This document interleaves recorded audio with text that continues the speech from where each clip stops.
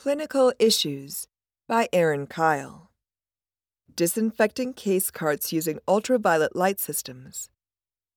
Question: We are researching a more efficient way to clean and disinfect our enclosed case carts without an automated cart wash system.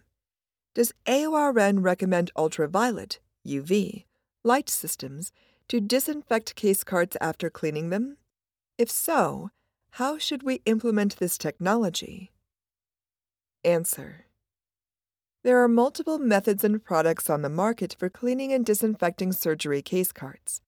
The AORN, Guideline for Environmental Cleaning, provides recommendations for OR decontamination, although the guideline is not specific to case carts. Perioperative personnel may apply the recommendations to case carts as environmental surfaces. According to the AORN guideline, room decontamination systems, that is, ultraviolet light, hydrogen peroxide, may be evaluated as an adjunct to manual cleaning procedures. The guideline cites 6 studies that evaluated continuous UV light systems with cycle times ranging from 20 to 83.7 minutes. The researchers found that continuous UV light systems significantly lowered the incidence of patient infections caused by methicillin-resistant Staphylococcus aureus, vancomycin-resistant enterococci, VRE, and Clostridioides difficile, and reduced environmental contamination by vegetative bacteria, VRE, C. difficile, Acinetobacter species, methicillin-resistant S. aureus, and Enterococcus faecalis. The guideline references 11 studies that evaluated pulsed xenon UV light systems. In these studies, researchers found that the pulsed UV systems offered a range of benefits, including reducing surgical site infection rates for clean procedures, lowering hospital-acquired C. difficile and VRE rates, and reducing contamination of high-touch surfaces in the OR and patient rooms.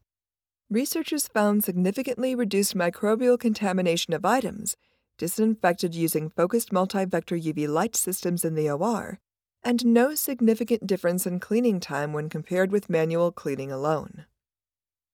An interdisciplinary team, for example, perioperative RNs, sterile processing personnel, an infection preventionist, an environmental hygienist, facility engineering personnel, biomedical engineering personnel, should evaluate the benefits and harms of these systems before purchasing them and should work collaboratively to implement their use.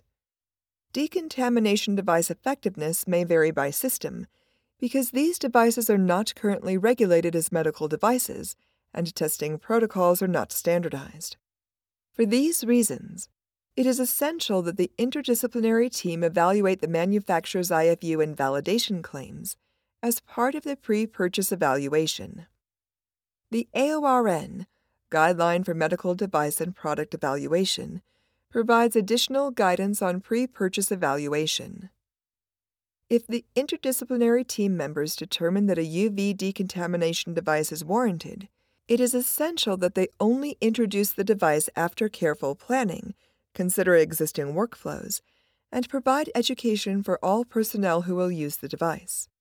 Personnel safety when using these devices begins with proper education and competency evaluation on the device's specific IFU. For example, the manufacturer's IFU may state that the UV decontamination device should be stationary and activated for 10 minutes in an unoccupied holding room adjacent to the decontamination area that is outside the preparation and packaging area of the sterile processing department. In this example, it would be important to determine if all surfaces, inside and out, of the carts are accessible and whether the existing case cart inventory could support the carts being held for an additional 10 minutes of uninterrupted time to disinfect them using the UV device. It also would be important to consider the other functions of the holding room in which the UV device is intended for location and confirm that the room can remain reliably unoccupied for the duration of the device's disinfection cycle.